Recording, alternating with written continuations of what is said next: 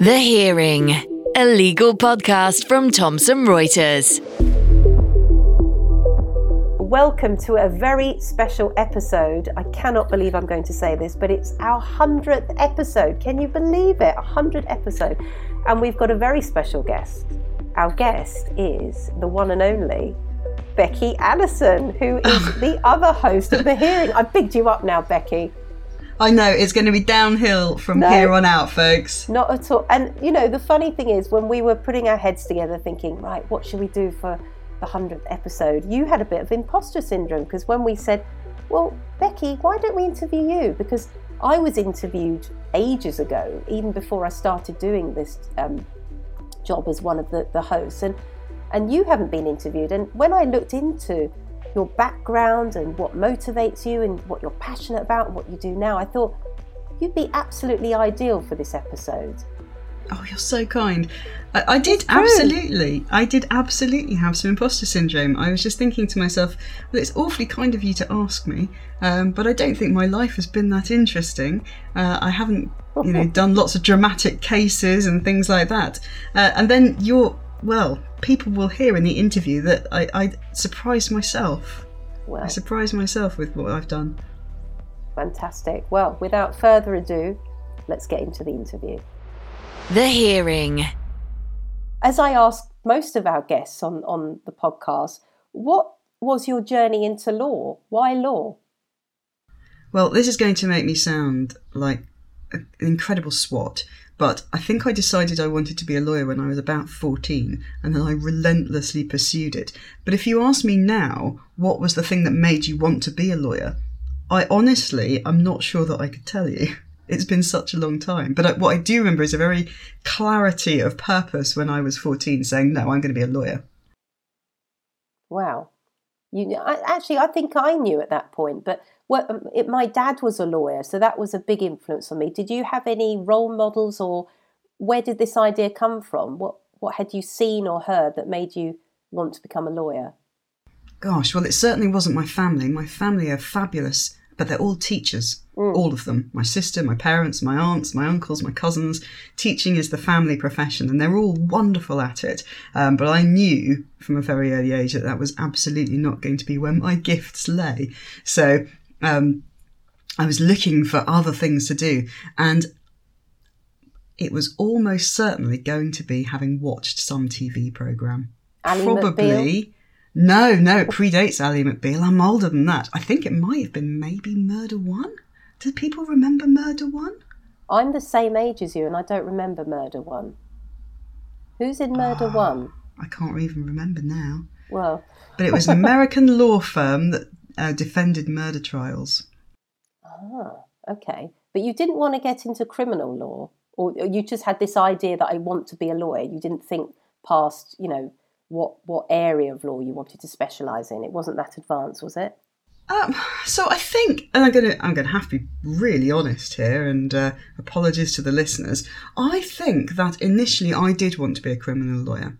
Okay. I think that the idea of pursuing justice, looking after people in the system, was really important to me. And the idea that has always been really, really critical to me in my career has been this compact that we have with the state, where police and others have extra powers that ordinary citizens don't, so that they can do their duties. I, Becky, do not have the ability to throw you, Yasmin, in jail if I feel like it, or restrain you or anything like that. But we give these extra powers to the state and to state actors like the police. And I think from a very young age, it always struck me that if you give these people extra powers to do their jobs, then there has to be extra responsibility that goes with that. And it is absolutely right and proper that we have lawyers in the system, excellently trained lawyers, whose job it is to hold the state and to hold police to account and to make sure things are all being done properly. And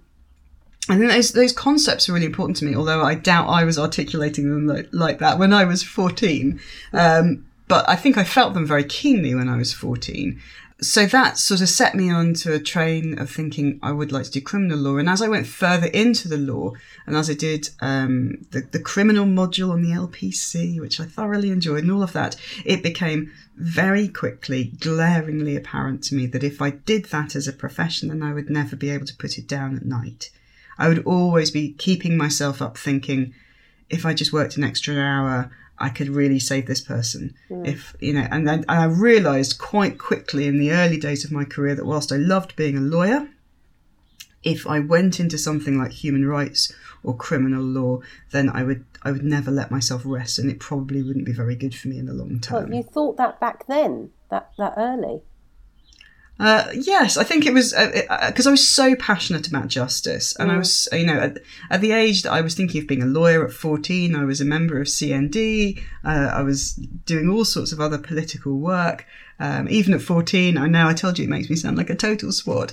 And I remember thinking, if I did this for my job, I would never let myself rest, and this would not be a good thing. Well, it sounds quite mature at that age to have that forward thinking already about work-life balance. I mean, these are things we're talking about more now, aren't we, about mental health? I don't think I was thinking that at 14, but I think by the time I was sort of heading into my 1920s and that early stages of that kind of legal education, that's when it kind of became apparent to me that I felt so deeply affected by some of the things that I worked on. Yeah. And I also remember, and this absolutely affected me very deeply, that at the age of 14, I arranged for myself to go and do some work experience at a local law firm doing family law. And why on earth this was acceptable, but it was, and it was a good thing, it was acceptable. But I was put in family law with a fantastic senior solicitor, and I worked with her on cases for a week, and I read into all of her cases, and I sat in on some of her interviews, and I was reading into, at the age of 14, 15, the most intense cases of child neglect, because she represented families whose children had been taken away by social services. And it very quickly showed me that anything that was going to be that deeply affecting to me, I was going to struggle with. And I remember really keenly, actually, at the age of 14, the nuance of this situation kind of really coming. So I was reading these cases about childhood neglect and children who'd been taken away. And then I remember sitting in the room with a father who was desperately trying to get his children back. And he was a deeply compassionate man. He also had very, very severe schizophrenia, and he loved his children and was so closely bonded with them, but he wasn't really even capable of looking after himself. And watching the solicitor talking to him so compassionately and trying to explain to him that he was in all likelihood probably not going to be able to get his children back because he wouldn't be able to look after them properly, because he couldn't really look after himself properly. And seeing in that moment how this wasn't a clear-cut case, how he was intensely bonded with them, and he loved them so incredibly, and thinking at that moment, and as a really young adult, not even an adult, at the age of 14 and 15, thinking, this is the tough work that lawyers do, actually. This is the really tough work that lawyers do. It's not standing in front of a judge and arguing a case. It's sitting in front of your client and saying, I'm so sorry, I don't think we can get your children back. Yeah. And it not being a cut or dried case. This man was not abusive to his children. He loved them dearly. He was just unwell. Yeah. He was unwell, and he was never realistically going to be well enough to take care of two small children. Yeah. And yet that was deeply affecting. Yeah, I mean, I can feel it now, even you talking about it. I don't even have to see him.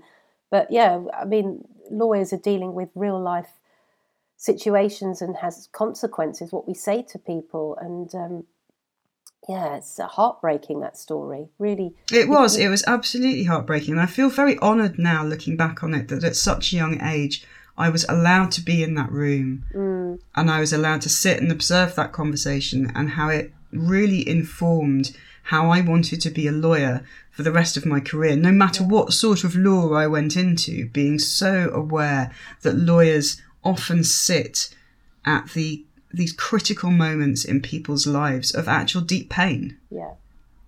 And that stuck with you for for years, that moment. Yeah, unbelievable. But you didn't practice in family law later on, did you?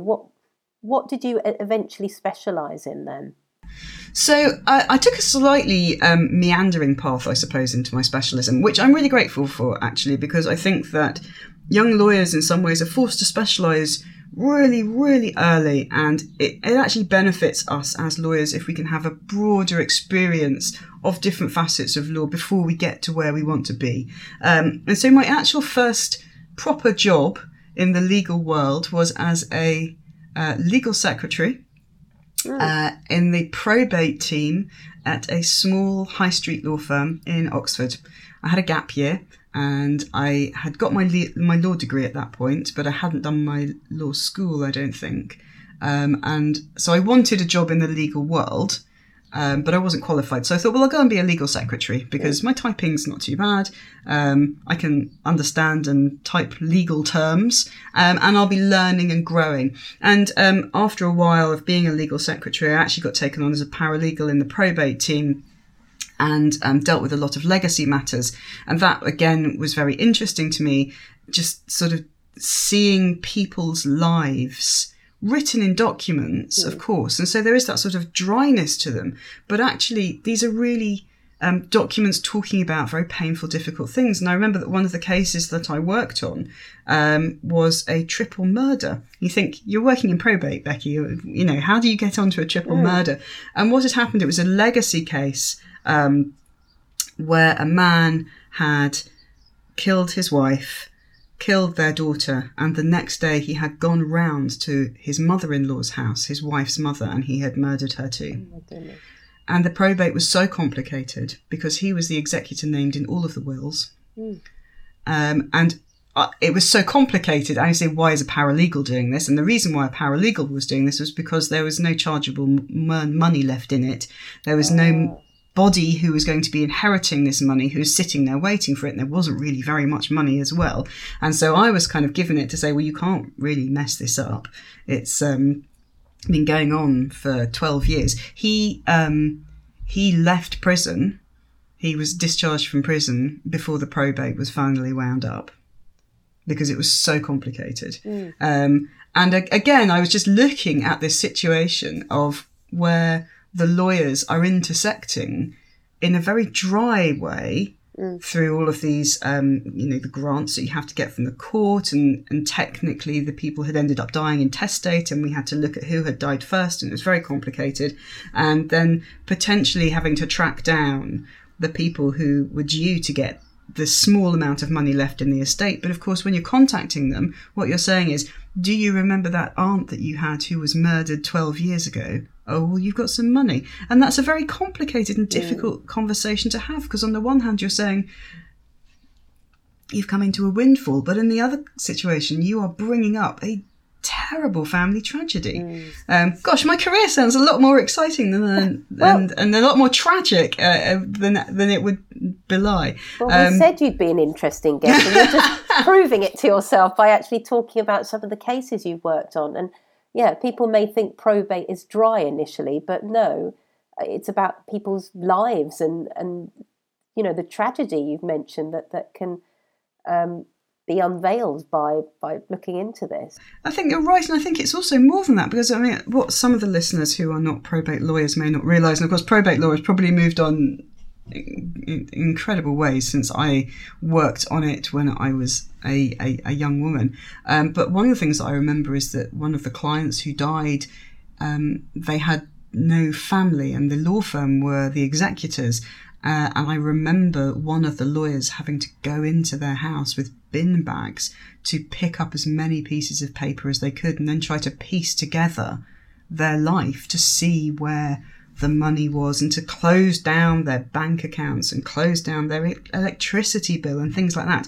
And I just remember coming into this lawyer's desk, seeing these bin bags and seeing these piles of paper and thinking, you know, this person has died, probably they were very lonely, and now you are trying to piece together their lives wind up their affairs, and seeing all of those pieces of paper laid out on this lawyer's desk, I think that was quite affecting as well. You know, what is the remnants of a life? Yeah, absolutely. Gosh. So, Becky, I know that you now work at the Chancery Lane Project, and for those who haven't heard of that organisation, could you tell us a little bit about what they do? And then the second question for you is also, what was your motivation for joining them? Sure. Well, I'm really passionate about the Chancery Lane Project. And what we do is that we look at the area of law which most lawyers practice in most of the time. So our aim is to use contracts and contract clauses to try and take out carbon, put in biodiversity, and use all of the mechanisms and the levers around the whole contracting process to, instead of saying this contract is just here to make profit or to make value, it's also this contract is here to reduce carbon or to create a social value. And I think that the reason that's so powerful is that contracts touch every part of our lives, actually. Every time you go into Tesco's and buy yourself a Diet Coke, it's because there's branding contracts in place and there's distribution contracts in place and there are supply chains in place. You know, almost everything you do as a human being now in the Western world is facilitated by contracting. So contract covers so much of our lives. And of course, that also means that there is very little part of the average person's life in the Western world which does not emit carbon in some way, whether it is going over to a supermarket and buying a drink, or whether it is driving to work, or whether it is throwing a piece of plastic away, a piece of one-use plastic. Well, that plastic was made, you know, in a process which would have emitted carbon.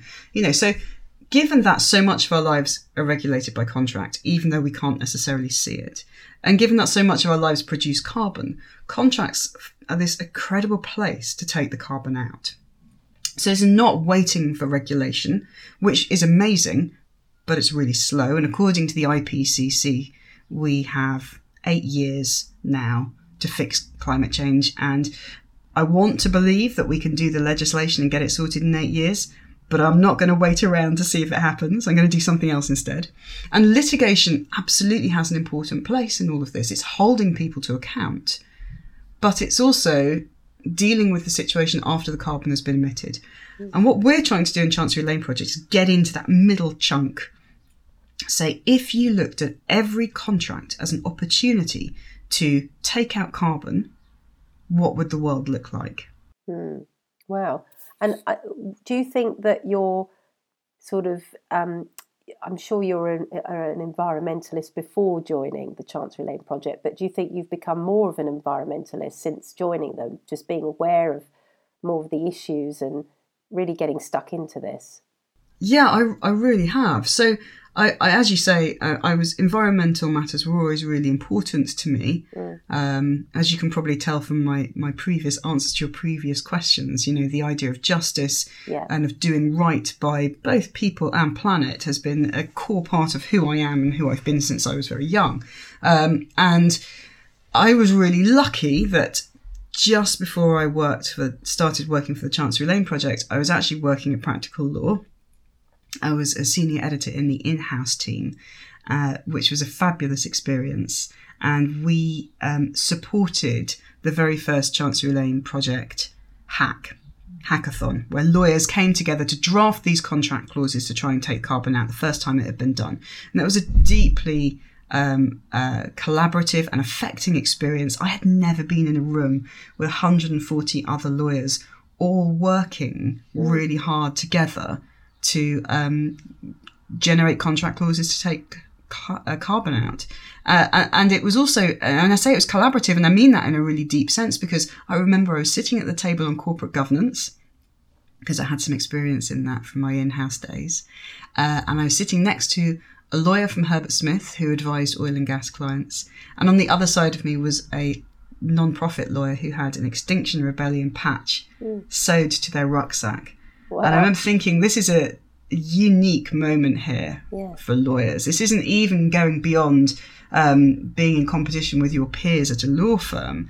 This is about getting people with very, very different ways of being in the world to sit together and to come up with some good ideas. That was very powerful. So I was already very keen on the Chancery Lane project from that experience. And then the other thing I think that pushed me into going to work with them is and this is going to sound so I don't want to say trite, but so well worn, and it's my children.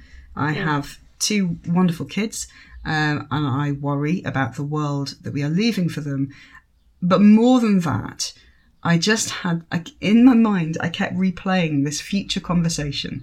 I'm thinking, what would I say if my children sat me down and looked me in the eye in 10 years' time and said, the state this world is in, what did you do about it, Mum? What were you doing to fix this? And I just wanted a better answer than I separated out my recycling. But I think you're right that working for the Chancery Lane project has made me even more committed on the environmental work that I do.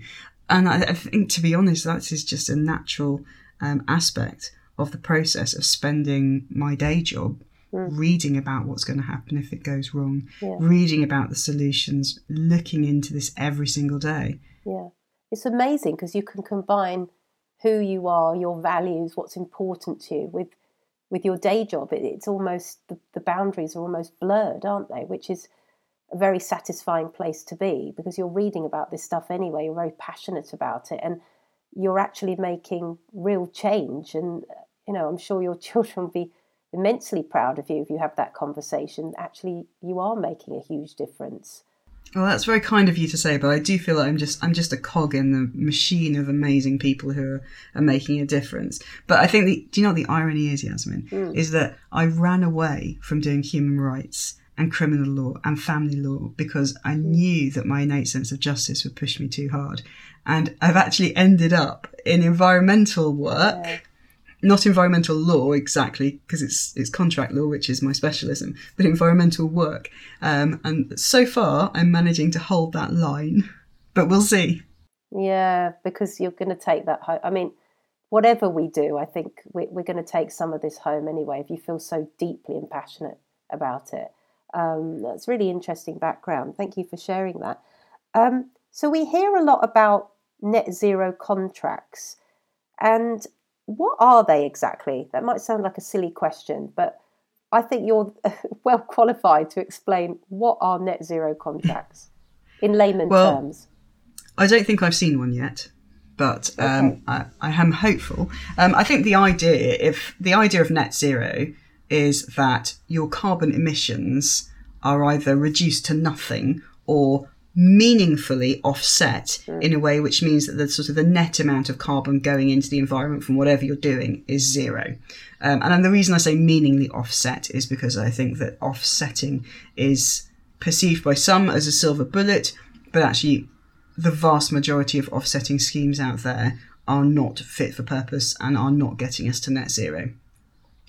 And so that's the first thing. And so a contract is really just, as I said earlier, it's using all of the mechanisms that you would have in a contract to deliver on value, but to deliver on creating that net zero calculation.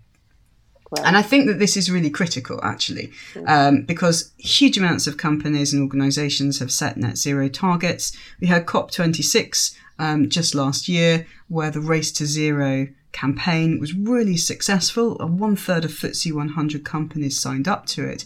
And what I have seen, which has been really interesting, is that we have taken a number of our contract clauses at Chancery Lane Project, and we have made them not exactly net zero, but what we have done is said this clause fulfills the Paris Agreement criteria, it fulfills the criteria for the Race to Zero, and it complies with the Oxford Principles on offsetting. So these are the clauses which give contractual effect to a Race to Zero sign-up. And what's so interesting is that every time we present these to lawyers, people say they're so impractical, they're so uncommercial. And I think that's just so fascinating, because that's what we've signed up to. That's the race to zero criteria. If you're looking at a contract clause which fulfills the race to zero criteria and saying that's not commercial, then instead of saying that's not commercial and we can't use it, you need to say that's not commercial. Oh goodness, how are we going to have to wind this back and think about doing our business in a completely different way so that we can hit the promise that we have just made? And I know for your clients, you've got a toolkit as well, a net zero toolkit. Can you talk us through that? What does that involve exactly? Sure, I'd love to. I think that a lot of lawyers are worried about the climate from a personal angle, but I think also from a professional angle. I think that climate-related risk is now something which is really bleeding into every practice area. It's in M&A deals, it's in property transactions, it's in everything really. It's in the stability of supply chains. And I think there's a lot of lawyers out there who are slowly starting to realise that their practice area now has a climate element to it, whether they like it or not, because it probably has a risk element to it. But they don't know where to go to get educated about it, because it's really hard to find information. When we first put the Net Zero Toolkit together, we realised there is no standard definition for net zero. And you know, us lawyers, we like a standard definition, don't we? Yeah. We like to know what's what. And so I think that prompted us really to say, okay, well, there's a lot of lawyers here who are going to have to deliver the race to zero in their legal drafting for their clients, third of FTSE 100. So what are they going to need to know in order to do that? So we started out just making a 10-minute video saying, okay, let's help you understand what net zero is. And honestly, I think that might be the most valuable thing in the whole toolkit, this short 10-minute video. Because anytime you have a board meeting or a supply chain kickoff meeting, you can just play this short 10-minute video so that everybody in the room suddenly has a baseline understanding of what net zero is. And I know about 2 or 3 years ago, Deloitte put together, I think, a series of 6 very, very short videos, which were sort of primers on climate change generally. And again, I think those fall into that category of incredibly useful, short, bite-sized pieces of information to rapidly upskill people. And then the rest of the toolkit really goes into a lot more detail on that. So we have a much, much more detailed paper for the lawyers that want to get themselves really up to speed, to direct their own learning according to their own practice area. It's got a lot of footnotes, a lot of information in, but it's all information geared towards helping a lawyer get where they need to be. And the other thing I think that we have, which is so good, is the Net Zero Dashboard. Okay. So this is a series of 7 areas that you can judge yourself, your organisation, your clients against, to really see where they are on their net zero journey at a high level. And it covers a lot of angles. So it covers everything from how are you recording carbon? Are you recording your scope 1 and 2, or your scope 1, 2 and 3 emissions? What's your trajectory and pace of decarbonisation? So what that means is, if you as an organisation continue emitting what you're emitting now in terms of greenhouse gases, are you on track to hit 1.5 degrees in 2050, a 1.5 degree rise in 2050 under the Paris Agreement, or are you actually going to be at 4 or 5 degrees in 2030? So you can really almost like benchmark yourself as to how well you're doing. And then it even goes into such detailed questions, which I think a lot of lawyers probably need to think about, but probably aren't, around lobbying. Right. Every business has money that it gives to trade associations and ways that it lobbies. And I think in some ways this has been more acute in the US than it has been here, but I wouldn't be surprised if it becomes more of a problem here. The idea that if you are giving money to a trade association and they are lobbying the government to release controls on climate change in a way which does not comply with the goals you've set for yourself as an organisation, as a business, then how do you square that circle? If you're giving millions and millions of pounds, millions and millions of dollars to people who are trying to get less regulation in this space, that's not going to help you achieve your climate aims. Interesting, really interesting. And I know that you've also got light green and dark green clauses, because I was when I was doing my research on you, I heard you talking about this in another podcast actually. And would you explain to the listeners what that means exactly? Absolutely. We don't expect every business to be able to implement a fully Paris-aligned, race-to-zero compliant set of contract clauses today.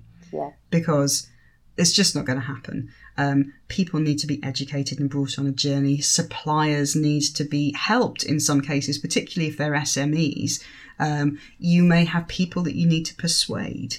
What we suggest is start with what we call light green clauses. So these are not clauses which are going to take lots of carbon out, but they are going to put up a flag that says this is the journey that we're on. So it's signalling to your stakeholders, your suppliers, this is the journey we're on. So an example of that might be we have a clause which you can put into heads of terms agreement. Heads of terms agreements they don't create legal obligations, but it's saying at the very outset of a negotiating process, climate's going to be quite important here and you need to pay attention to that. And then once you've done that and you've got everybody in your business comfortable with that, and feeling good about it, you can say, okay, well, what's the next step up the ladder? What's the next slightly darker green clause that we're going to take on now? And so maybe you put in a clause that, or you put in something in your due diligence process that means you have to ask some pretty thorny questions in your due diligence process about climate. So again, that might cost a little bit more in terms of time and energy, but it's not the same as a supplier saying, well, you want me to do my work in a totally different way, so I'm going to have to charge you an extra 7%. I think that's a really clever way to do light green and dark green, because it can seem quite overwhelming for a client to, you think, oh, you've got to be absolutely perfect at this, but actually you can dip your toe in, get more comfortable, and as you become more confident with this, then you can, go to dark green. As you say, it's a cliche, but it's a journey, isn't it? I think it is a journey. I mean, you're right, it does sound like a cliche, but I think that the way you don't change a market overnight doing what we're doing.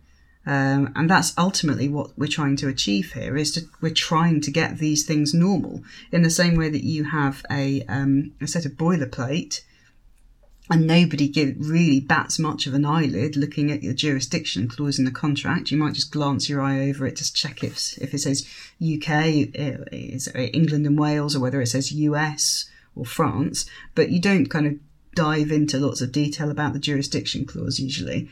Our hope is that one day climate clauses will be like that. Mm-hmm. Oh, brilliant. That's really, because I didn't know some of this stuff, and we've been hosts together for a while now. And that leads me to the next question, Becky. How long have you actually been a host for the Hearing podcast? I think it's been nearly 2 years. I think it's been about 2 years about the same time as me then. I think it is about the same time as you. I think we came on board at the same time, but that feels amazing. I can't believe we've been doing this for 2 years. Yeah, well, I know it's 2 years because I was pregnant with my son and he's going to be 2 next month. So, roughly the same time. So, what I'd love to ask is there a particular guest that you were thinking, oh, I cannot wait to interview? Like, who was the guest that you were most excited about talking to? I was so worried you're going to ask me this question. Because obviously, I'm excited about all of them. Obviously, that's the right answer, yeah. And the second right answer is I'm excited about the guests I haven't yet interviewed. The future guests that I've got in my mind that I want to speak to one day. Just give us the answer, Becky. Stop trying to suck up to people.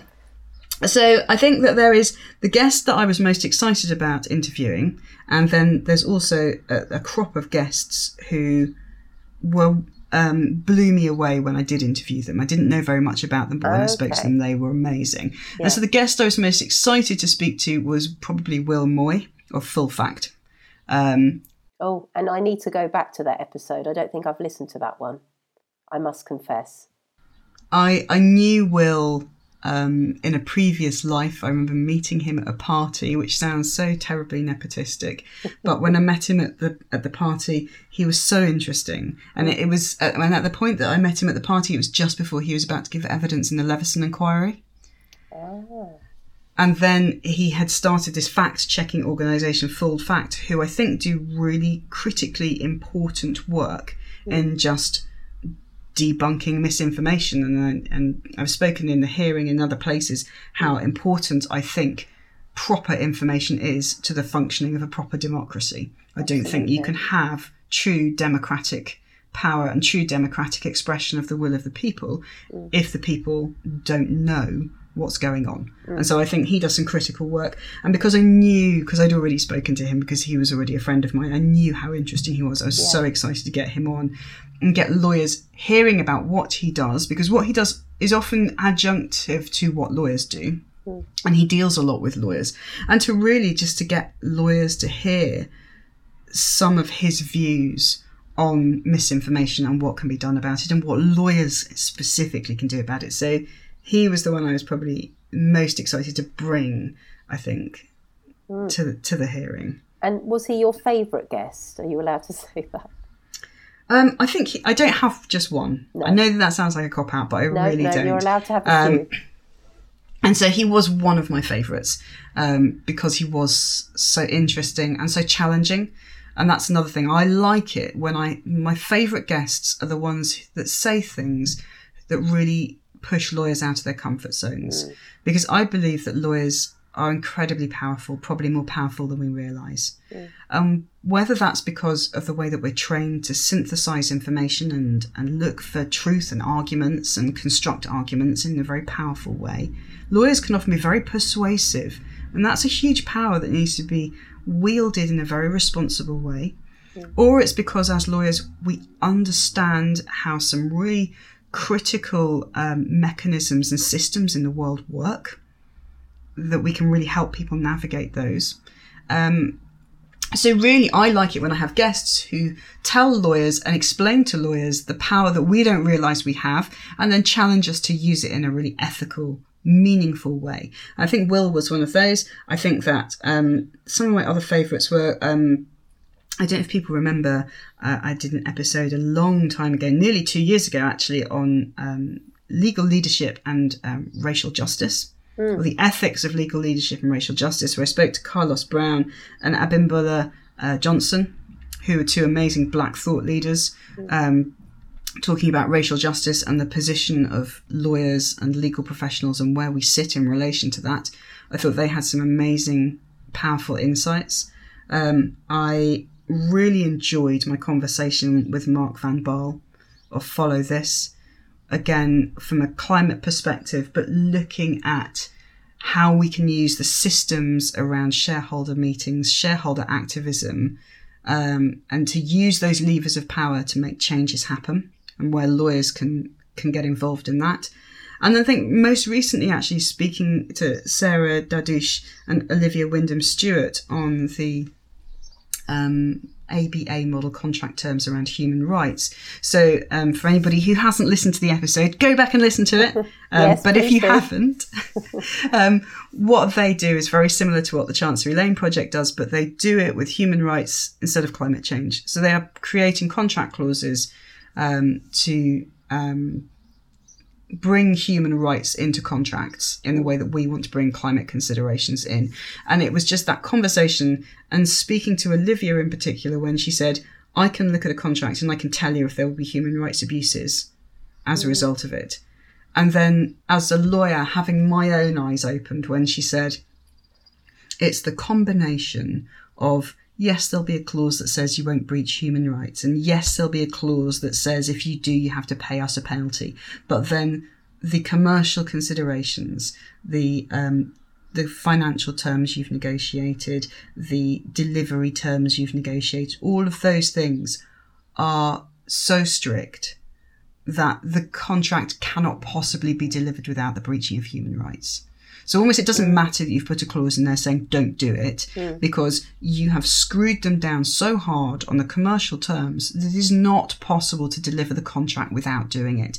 And that was so powerful to me as a former commercial contract lawyer, sitting there smugly thinking, hey, I've negotiated a really great deal for my client, look at this. And then having that kind of almost feeling like cold water thrown in my face, and rightly so, that all of my values around human rights and ethics and climate justice and racial justice, all of those things, I could be unwittingly undermining them by relentlessly pursuing not just a good deal, not just a deal which benefits my client, but a deal which benefits my client to the extreme detriment of other people. And that really got me deeply thinking around how we look at profit now in this country. And capitalism and profit.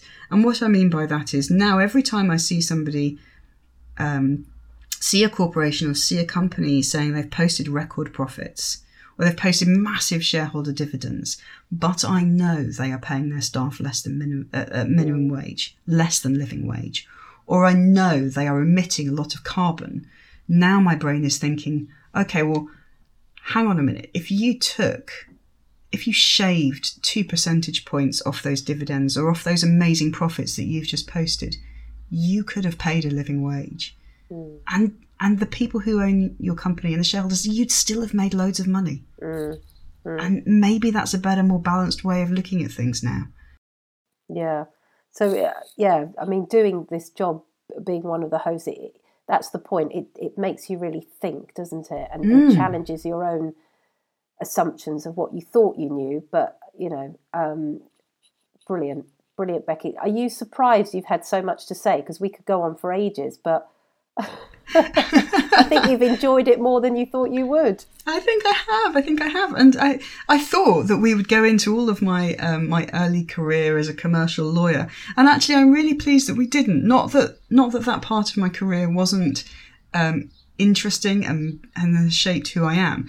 But I think that you have amazingly, you have teased out the things that really shaped who I am. And it's been eye-opening to me that chunk in the middle, that's not what it was at all. Well, I'm really pleased you enjoyed it.